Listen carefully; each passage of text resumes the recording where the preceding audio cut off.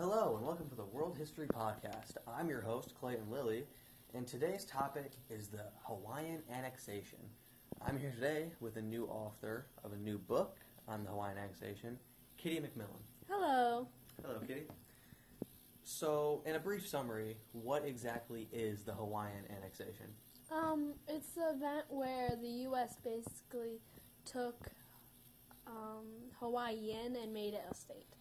Okay, so seeing that Hawaii is becoming a state of the United States, this is obviously a political event. So, Yeah. Okay.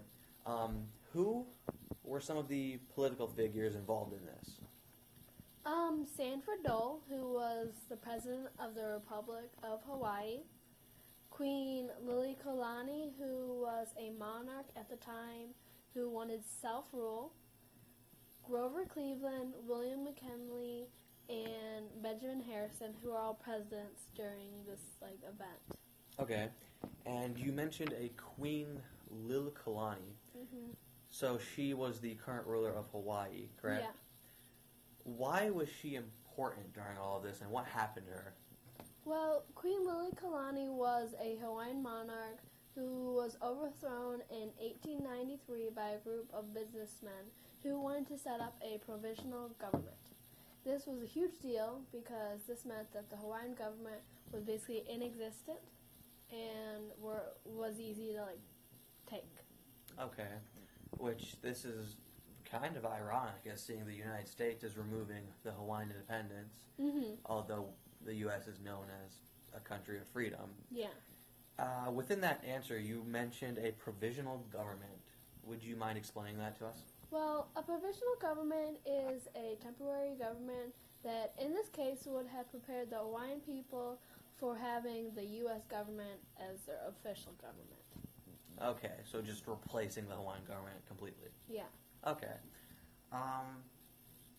So continuing with this idea of the U.S. taking over and this time period of late 1800s, the main focus of imperialism started to come out a lot during this time period. Mm-hmm.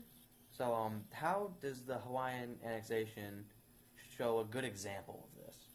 Well, since imperialism means a country is trying to extend its power and land, this Hawaii was perfect because the U.S. basically was trying to annex Hawaii so that they could gain more resources and power in the Pacific Ocean. Okay, so again, just a territory grab. Yeah. So this was during the Spanish-American War, correct? Yeah. Okay. And that was the main reason the U.S. wanted to claim Hawaii. Yeah, they wanted to claim Hawaii because during that time they needed fueling stations and a naval base in the Pacific Ocean, and Hawaii was just kind of the perfect little island for it. Which is funny because in 1897, Benjamin Harrison tried to annex Hawaii, but the U.S. Senate they denied the idea and kind of... Because that was before the war, right? Yeah, they kind of just pushed it away. Okay, so shows what a little bit of conflict will change in a democracy. So continuing from that, how is it that the annexation of Hawaii still holds relevant today? Well, it still holds relevant today because the native Hawaiians and their ancestors are still kind of holding a grudge, kind of. They are still mad at the U.S. government kind of for taking their land and for the treatment of the people. So. So are they oppressed in any way, or are they? Yeah, I would say so because these white people kind of came in and they were never treated the same, as their counterparts. And now their land is no longer their own rule. All right. Which is ironic, seeing that we now take the role of the oppressor when we were once the oppressed. Yeah, in the Revolutionary War. Yeah.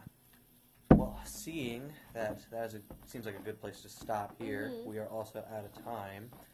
This has been the World History Podcast with Clayton Lilly and special guest Kitty McMillan.